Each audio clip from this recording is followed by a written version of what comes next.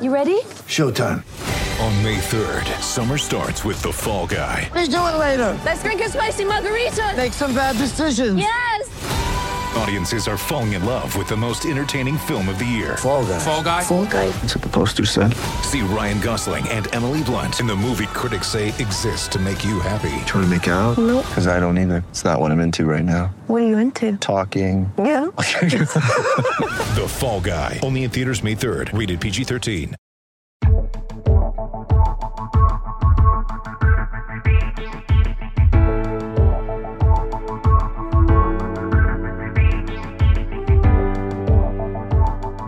What's up, guys? Sam Mellinger here, sports columnist with the Kansas City Star, and I am grateful for you listening to the 28th episode of the Mellinger Minutes for Your Ears podcast.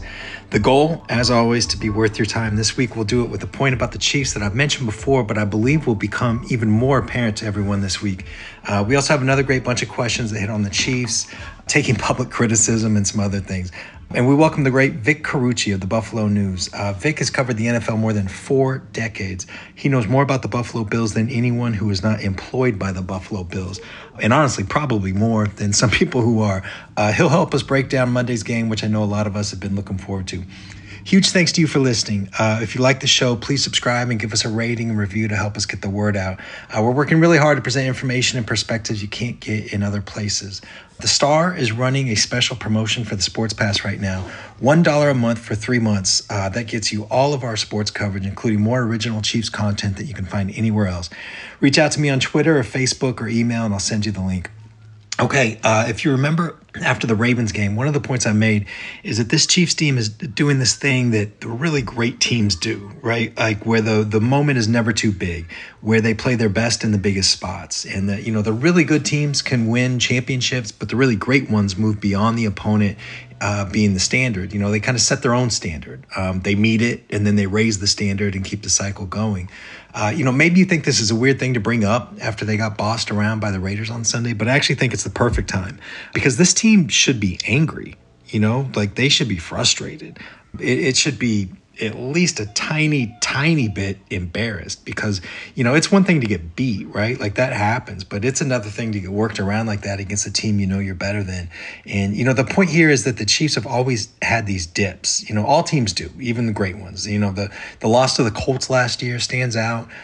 Even the home loss to the Chargers the year before. But this group right now, they have a pretty remarkable track record of rising to that moment of sort of, playing the best in the big moments when their backs are against the wall. I'm thinking right now, obviously the 3 comebacks in the playoffs, but, also winning in Foxborough at the end like that last year, beating the Ravens in week 3, even after the win against the Vikings when Mahomes was hurt last year. So I'm even thinking of the AFC Championship game after the 2018 season. Like they lost, right, obviously, but they also scored 31 points in the second half on Bill Belichick after going down 14-0 at home. They came back to tie it at the end, and I'm in that moment, and Blair Kirkhoff was the first person I heard to make this point, but in that moment, that field goal by Butker at the end of the fourth quarter was the clutchest kick in franchise history. And, they had that thing won, if not for the offsides call, obviously. And I'll even go a step further. Does anybody believe the Chiefs would not have won that game in overtime if they won the coin toss? So, anyway, that's what I keep thinking about this week. I really enjoyed the conversation with Vic that we'll play at the end here. And we got into some of the specifics about what the Bills are dealing with and, what matchups might matter in that game. But really, I keep going back to this idea of what the Chiefs' personality is, like their identity, who they've shown us they are. And I want to be sure that I'm not getting overly dramatic here, right? Like the Chiefs are 4-1, and after the Bills, they've got the Broncos, Jets, Panthers, and then the Raiders off a bye week, and they might beat the Raiders by 100 in that game. So look, I'm not saying that their backs are against the wall, right? It's not like being down 10 in a playoff game or whatever, but what I am saying is this is a critical game. If you look at where the standings are right now in the AFC, and I get that we're really early, but, if you lose this game, I think you could be as low as 6th in the AFC in the moment. Again, lots of season left, but it's the difference between being, a game behind the undefeated teams and, being in 6th place looking up at 5 teams. That's a huge thing. And in this moment, the Chiefs realize that, right? And what I'm saying is that a group that's shown itself to be like acutely aware of what people on the outside say about them. And not only that, but a group that's been as clear as possible that it will go to extraordinary lengths to block out praise and focus only on the criticism or the doubt so they can use that as fuel. I mean, the quarterback is taking a number 4 ranking among all players in the world as a backhanded slap across the face. So, guys, like what I'm saying is that a week of hearing about Derek Carr punking them and the offensive line can't protect, and Mahomes is bailing the pocket too early, and John Gruden is having the buses do a literal victory lap around Arrowhead Stadium. Like, guys, like a group like that should be expected to play its best in a situation like this. Now, there is a complicating factor here, right? In that a lot of what we're talking about with the Chiefs, it also applies to the Bills. They just got worked by a team that hadn't had a practice, or I guess I should say sanctioned practice that isn't going to get the franchise in trouble, for like 11 days before last week. And the Bills have a really good coaching staff. That's a good roster, though they do have an injury or two to keep an eye on. But if we can agree that the Chiefs are geared to give their best for some of the reasons we're talking about here, then they should expect the Bills' best for some of the same reasons. I guess I'm just falling back on the idea that the Chiefs' best is better than the other team's best, even the Bills, who might be one of the best 5 or so teams in the league. Okay, before we move on to the rest of the show, this podcast is now free. That does not mean I'm not going to ask you one more time to join us behind the paywall. We work hard to bring you information and perspectives you can't get in other places. We have the most journalists working the Chiefs beat, the most combined experience around the team, the most perspectives. Please help us by giving the Sports Pass a try. Again, you can join for $1 a month for the first 3 months, or you can do $30 for a year. You can find those links online or reach out to me on Twitter or Facebook or email, and I'll send them along to you. Okay, quick break, and then we will be back with some questions. If you'd like to participate in next week's show, that'll post on Friday after the Bills game, but before the Broncos game, please call 816-234-4365. Leave your first name, where you're calling from, and almost literally any question. Put the number in your phone, call anytime, 816-234-4365. Okay, quick break, then we're back with those questions.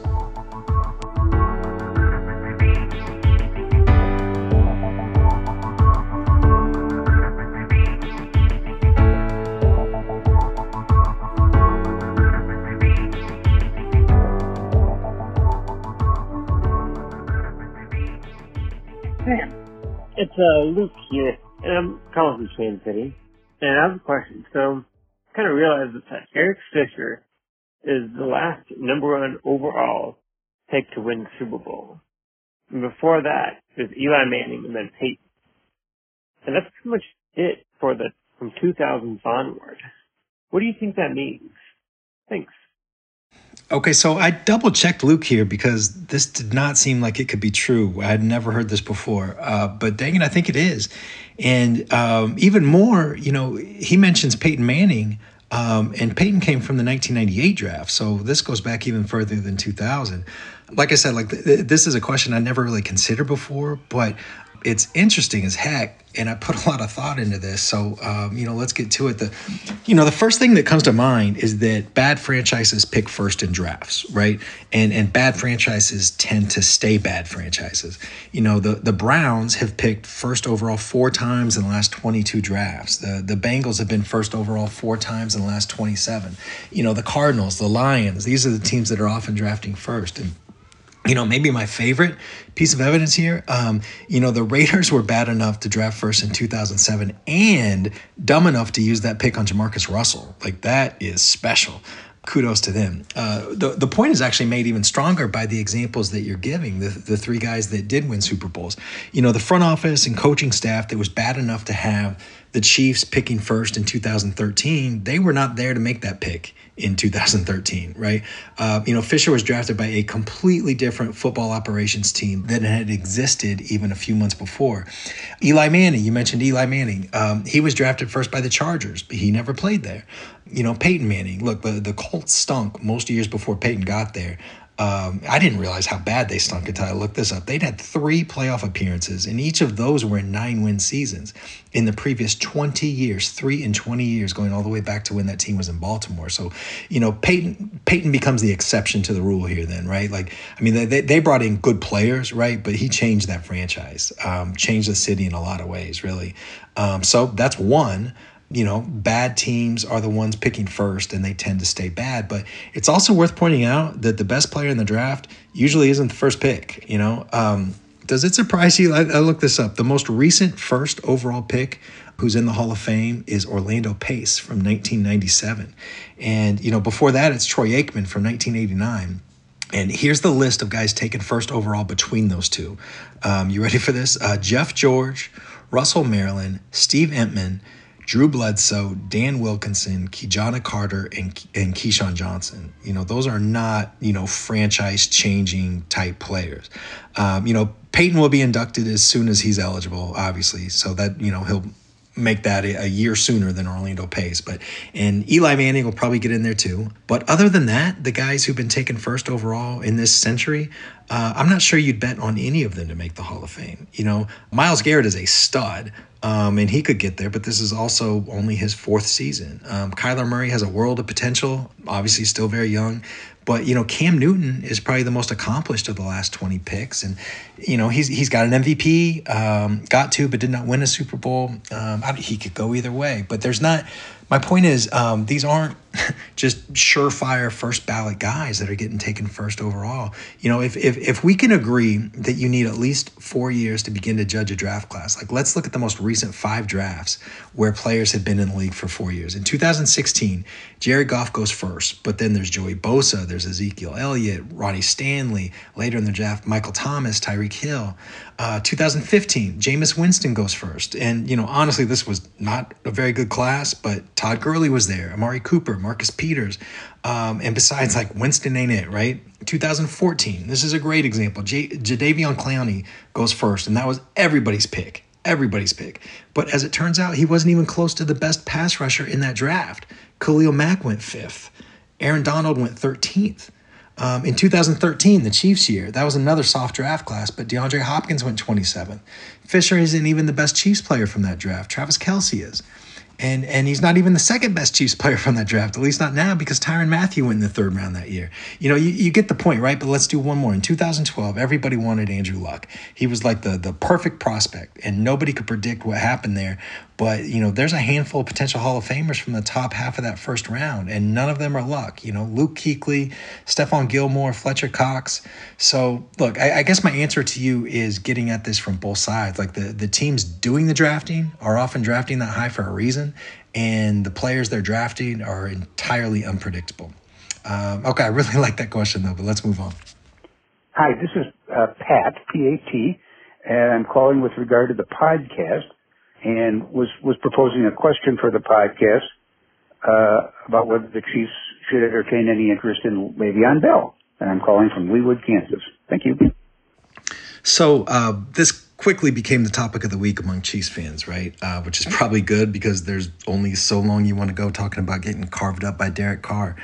The Chiefs have interest. That's a fact. The Bills and Dolphins are reported to be the other teams. And this topic may end up being moot by the time you hear this because as I'm recording, the teams are basically just waiting for Bell to make up his mind. So instead of talking about whether they're interested, I'll tell you why they should be and what that interest means, whether he signs with the Chiefs or not. Some of this is covered in a column that's on kansascity.com right now, but the most obvious reason the Chiefs should be interested is that the run game stinks right now, and Le'Veon Bell might be able to help.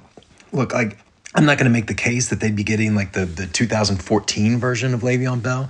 That guy doesn't exist anymore, but, Bell appears to be angry at how things ended with the Jets. He appears to feel disrespected, mistreated, and you have to assume that whoever he ends up signing with will get the best of whatever he has left. If that's true, wouldn't you assume that the best of whatever he has left is an upgrade from Darrell Williams, who the Chiefs have trusted with all of 4 carries this year since the opener? The football fit isn't perfect. He's a terrific receiver, which is a plus, but he's also a legendarily patient runner, and that might not be the best thing behind this offensive line. But he'd have a chance to be part of a winner, compete for a Super Bowl, and maybe that sets him up for one more fairly big contract. Those are some pluses for his side.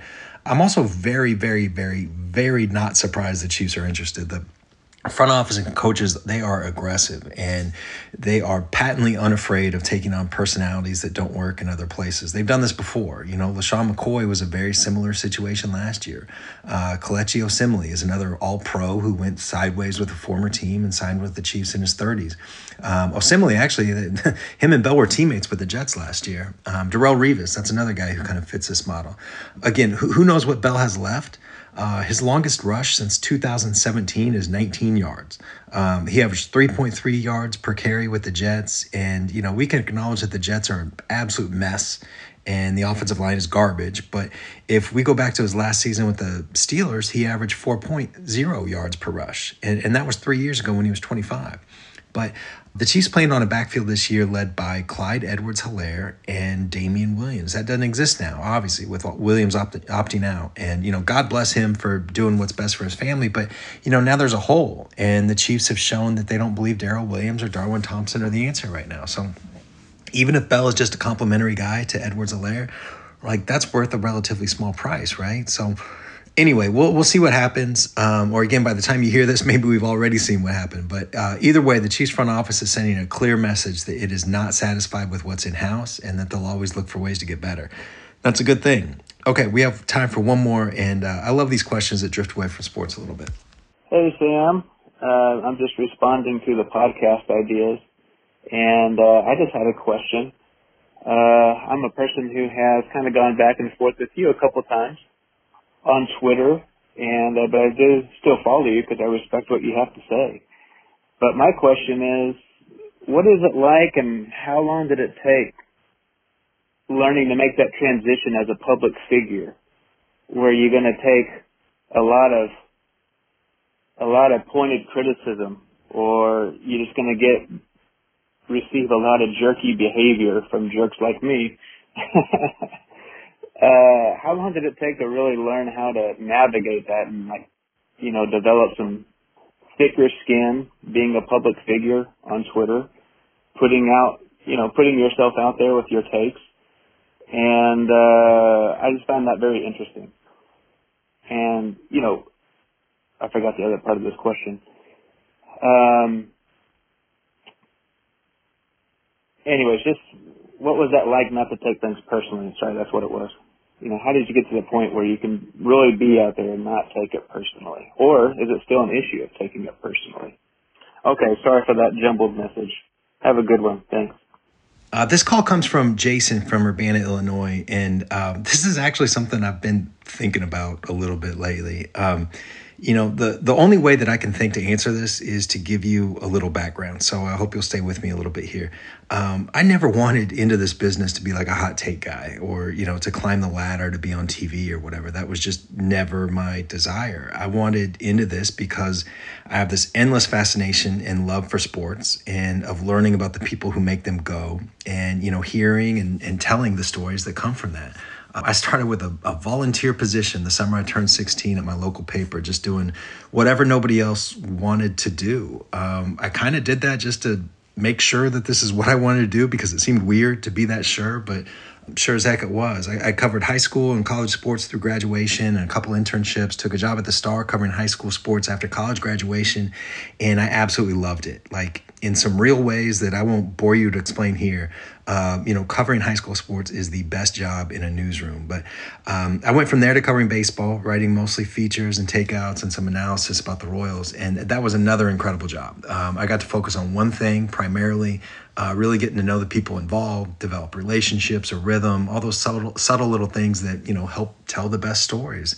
Then I got this job. And brother, I have to tell you, I was scared out of my mind. Again, obsessed with reporting, with writing, and I have a lot of pride in how hard I work, all those things.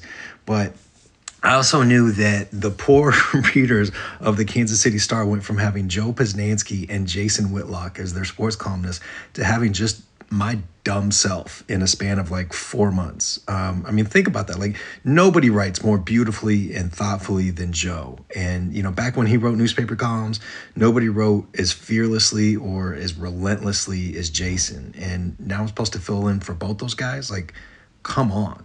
You know, what you're talking about here, Jason, you know, this new and like heightened attention from being a sports columnist at the, you know, the major paper in town, good or bad, on, you know, the attention that's on not just something I write, but also of me personally in some ways. You know, that was an enormous shift for me. It's not something I sought out. So it's not something that I really prepared myself for, if that makes sense. And look, I'm not trying to be dramatic here. You know, the stuff I get, the worst of what I get is a tiny fraction of like what an athlete gets, obviously, right? Or a GM, or, you know, unfortunately, it's a fraction of what I assume I would get in this job if I was a minority or a woman. But it was still a thing. And, you know, I was probably too young for the job when I got it. So it's something that I absolutely struggled with. And, you know, forgive me, but I might be getting a little too deep on you here. But I was also going through some personal stuff at the time when I got this job. I'd just been divorced, actually. And, you know, that wasn't even close to all of it. Like, again, I don't want to be too dramatic here. This is nothing that a lot of people don't go through. And, you know, actually it turned out to just be like this little slump in a life that's been, you know, way more fortunate than I've deserved. But, you know, there was a time period right when I got this job where it was tough for me. And this probably wasn't healthy, but I basically just poured everything that I had into work. And, you know, at the time, work just felt like one of the few things in my life that had been steady and rewarding. So that's where I put my energy. That's where I put my heart. And that made any criticism sting that much more. You know what I mean? So, you know, meanwhile, it's this job that I felt very unprepared for. And when I asked the people who've done this job for advice, the one thing they all agreed on was to not let that personal stuff, the criticism, whatever, don't let that get to you. Ignore it, move on. But, you know, for me at that time, I mean, that's like saying the way to fly is to flap your arms, right? Like, the best I could do is pretend. But my goodness, like some of the stuff, like literally it just cost me sleep.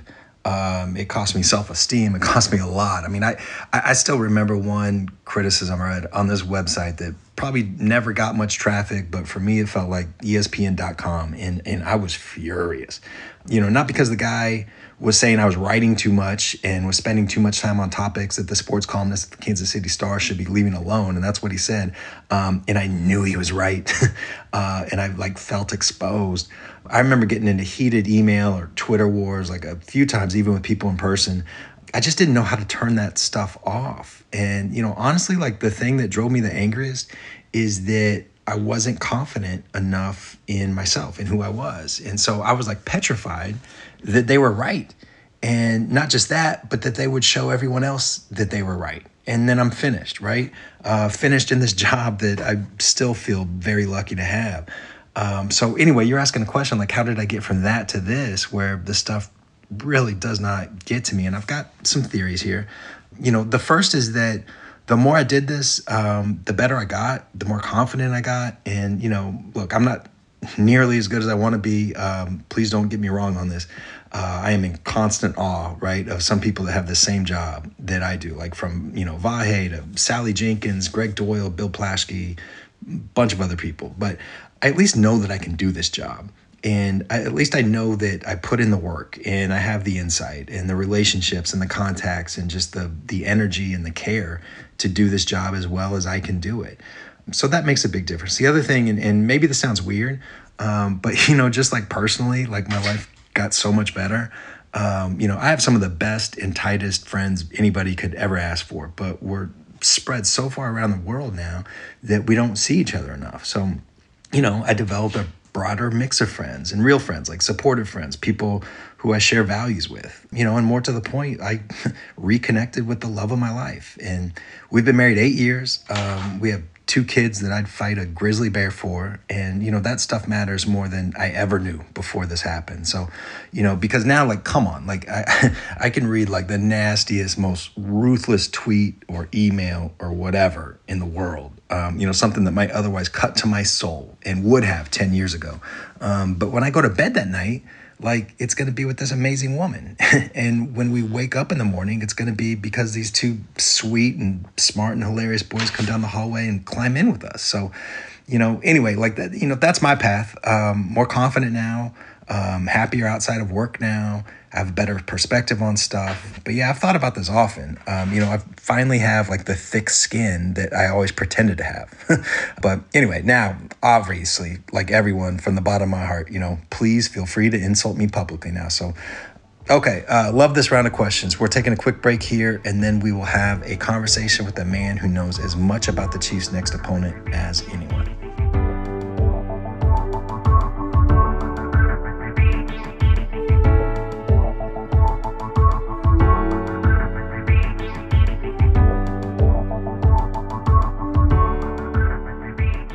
Okay, we spent a lot of time adoring the Texans game, in the season opener, and then the Ravens in week 3. But I'm telling you, like playing the Bills on Monday, this is like a top 2 or at worst top 3 game for the Chiefs this season. There's a lot on the line here. The loser will likely be no better than 3rd in the AFC, perhaps as low as tied for 6th. There'll be 2 games back for the bye and home field in the playoffs. The loser will have lost 2 games in a row. The winner will have regained some swagger and beaten one of the AFC's best teams. There's the coaching matchup between, mentor Andy Reid and student Sean McDermott. There's the interesting undercard, the offensive coordinators, Eric Bieniemy and Brian Daboll. They're each going to be among the hottest names in the offseason head coaching market. You have the MVP from 2 years ago, and the guy a lot of people think could be the MVP this year, and Josh Allen. Tyreek Hill looks up to Stephon Diggs. Tre'Davious White may or may not play, but if he does, I'll always have a place in my heart for the fact that he's an excellent player selected with the pick the Chiefs used to trade up for Patrick Mahomes. There's just, there's a lot going on here, plus, on a personal level, I'm really sad I can't be there to watch this one in person. I love the stadium in Buffalo.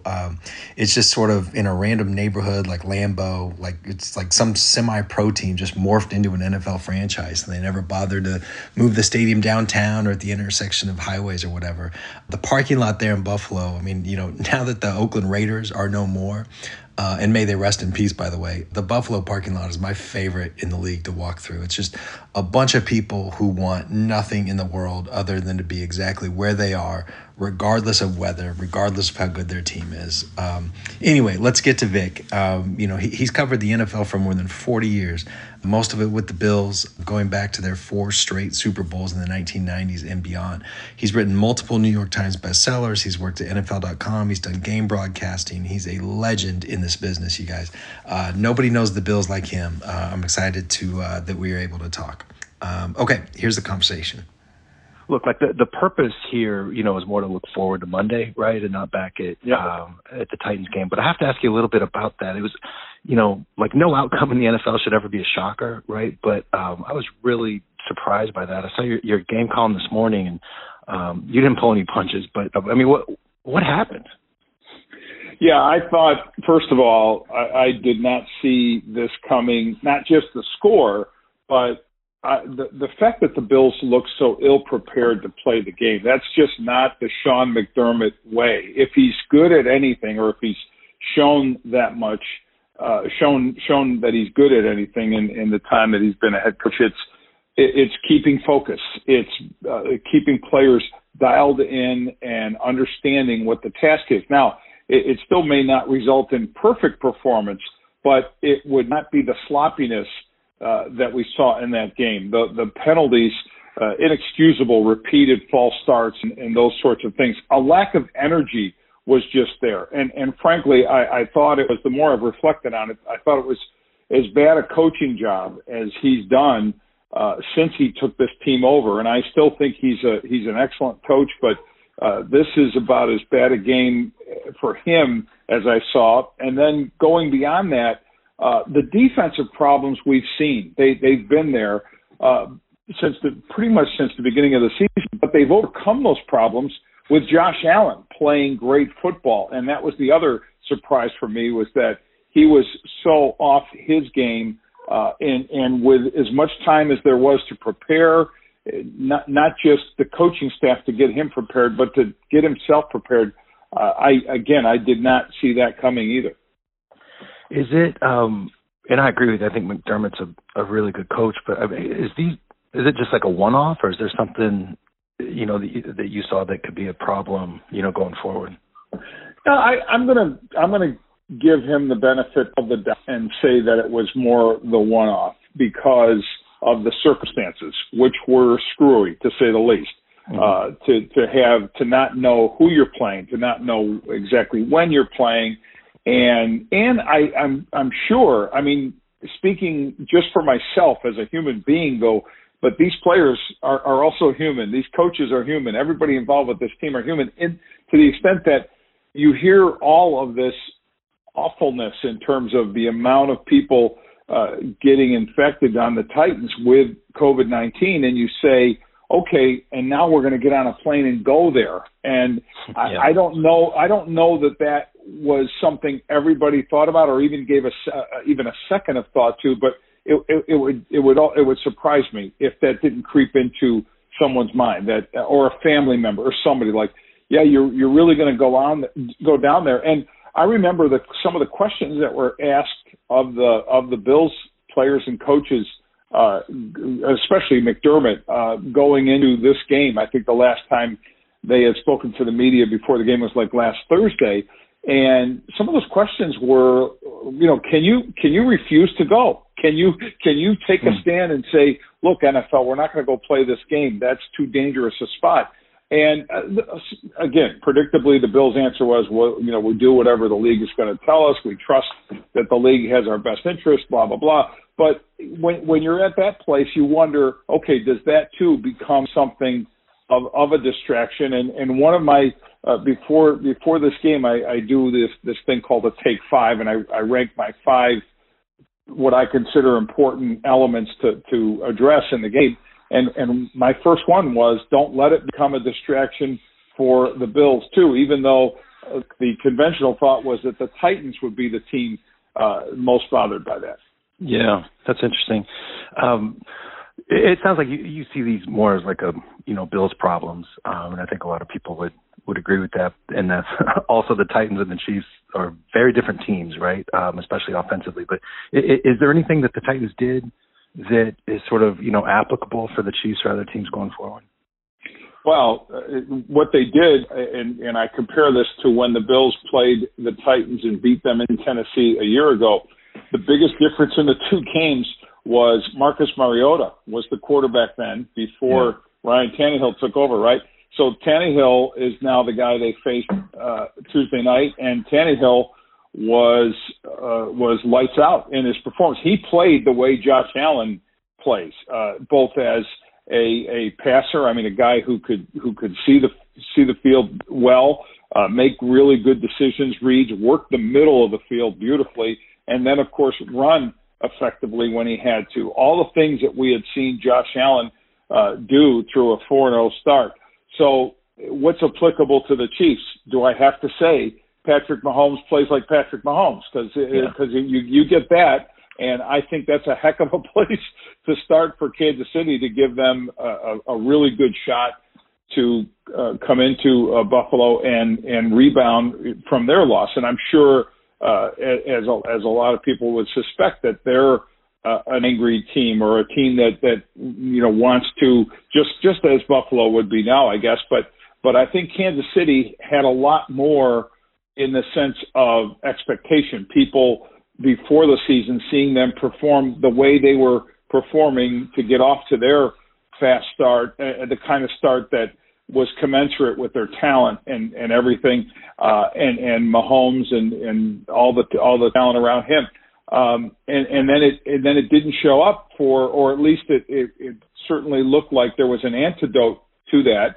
And now you wonder, do the Bills actually have a good enough defense to handle that? Because their defense, again, has been problematic all year. Not getting pressure on the quarterback has been a consistent problem. And again, that resurfaced or surfaced, I should say. It's not. It wasn't like it disappeared. But that was an issue against Tennessee.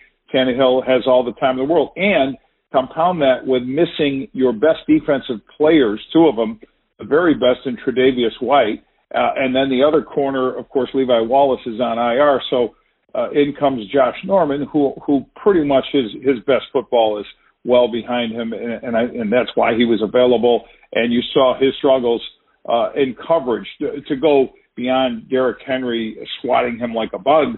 That would be the least of his issues. I mean, I don't expect him to win that kind of head up with a power runner like Henry, but you have to have the coverage issue or the coverage ability, and he's now a guy that I think has to drape himself on receivers if he's going to do anything. And I would shudder to think, if I'm him, what he's coming up against with Tyreek Hill, with Kelsey, with the whole realm of receivers the Chiefs bring.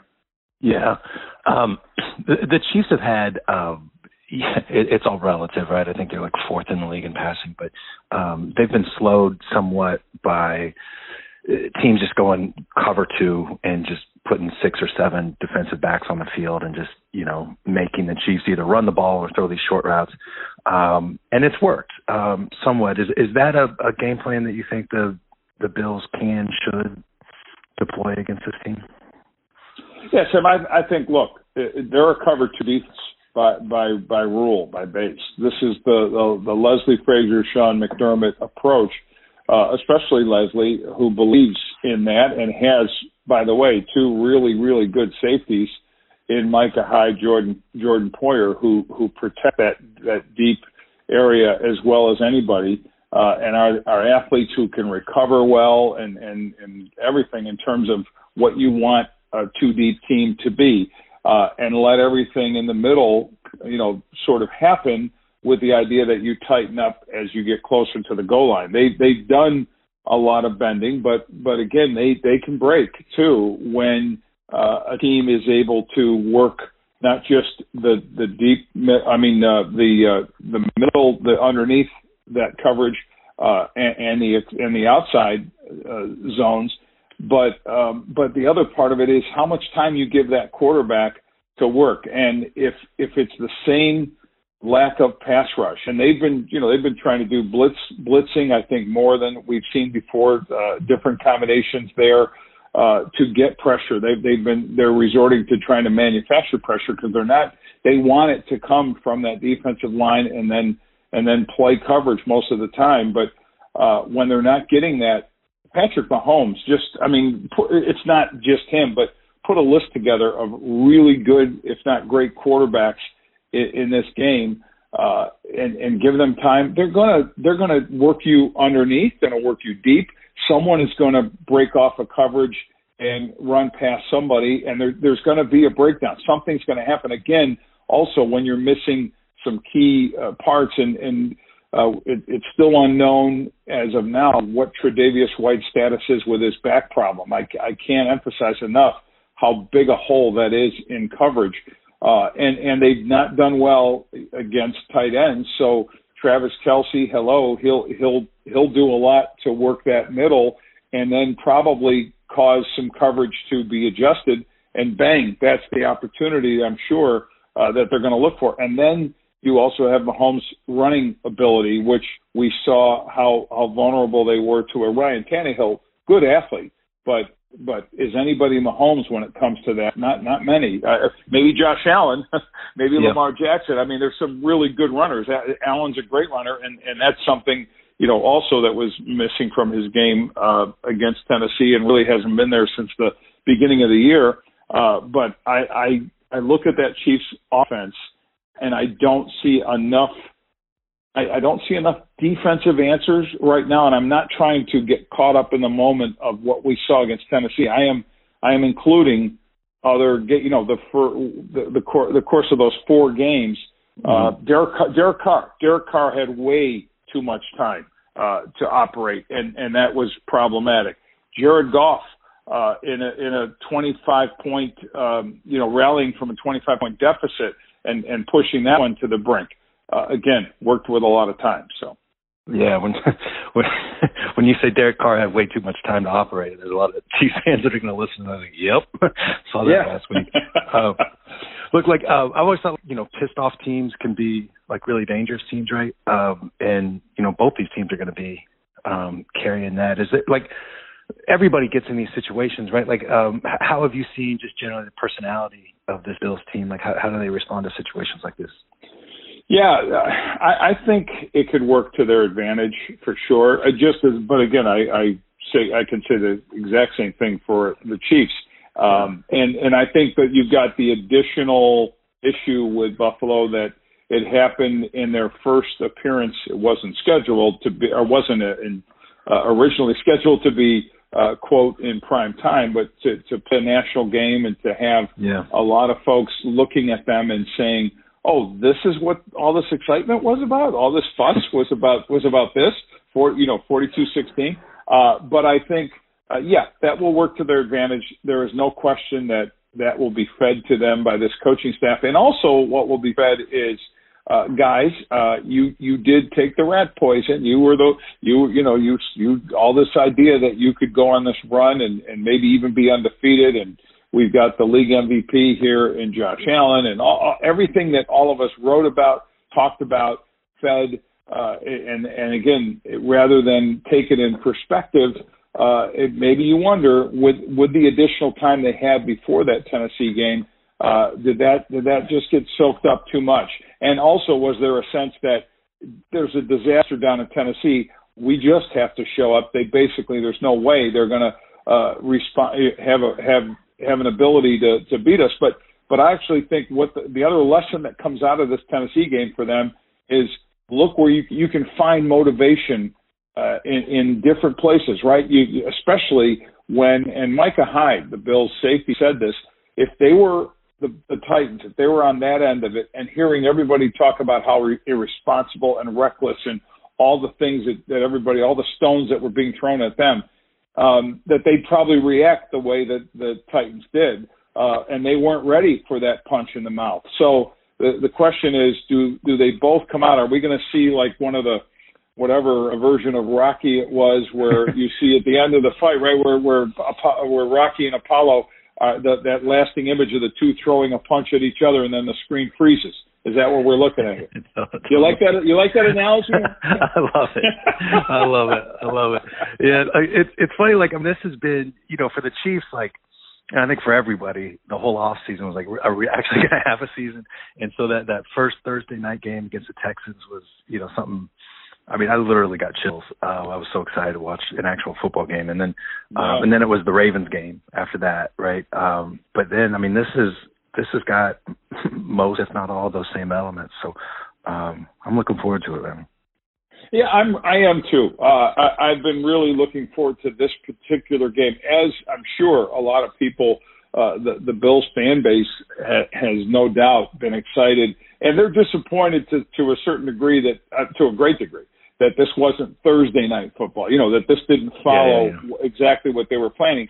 But again, it falls into and a Monday night window at 5 p.m. Eastern is going to be a little strange, but it's dinner time with the Bills, I guess, and just that, they had their Thanksgiving dinner with them a year ago, and that worked out well at Dallas. But I think what you're looking at here is still two top level premier teams. I would say my general thought is that there's more explosive talent top to bottom probably in Kansas City than there would be in Buffalo, but it's not by a lot. I think they're close enough that this is the kind of game you want to relish. You want to see how these two teams match up, and you also want to see with Sean McDermott entering into year 4, student against teacher against Andy Reid, and right, and I know how much mutual respect is there, and talking a lot to Sean Super Bowl week last year about Andy and their relationship and what he learned from Andy, and then Andy talking about Sean, Andy enjoying the Super Bowl glow, while also before the game talking about some of the assistant coaches that have gone on to do the great things that he's seen them do. Now, the greatest thing Sean has done so far is get himself a massive contract extension, and I do think he earned that. But all eyes are on how he rebounds, and he knows this, how he comes back from what could be arguably, said as a coaching fail against Tennessee. Yeah, definitely. May we all earn massive contract extensions, right? Yeah. Yes. Vic, I think it's the first time we talked, but I've obviously been an admirer of your work for a long time, so I appreciate you taking the time to, help me learn. Oh, my pleasure, absolutely, and I've enjoyed your stuff as well, and looking forward to looking forward to a game, but it's so strange. So, Sam, I've been at this now. This is 40. I'm 40 plus seasons. I want to say 41 or 42, but whatever. I know you got to count the season and not the year. Whatever. 79 is when it all started. So I've been at this a long time, but never. And I know so many can say it this way. Never anything like this, unprecedented, whatever.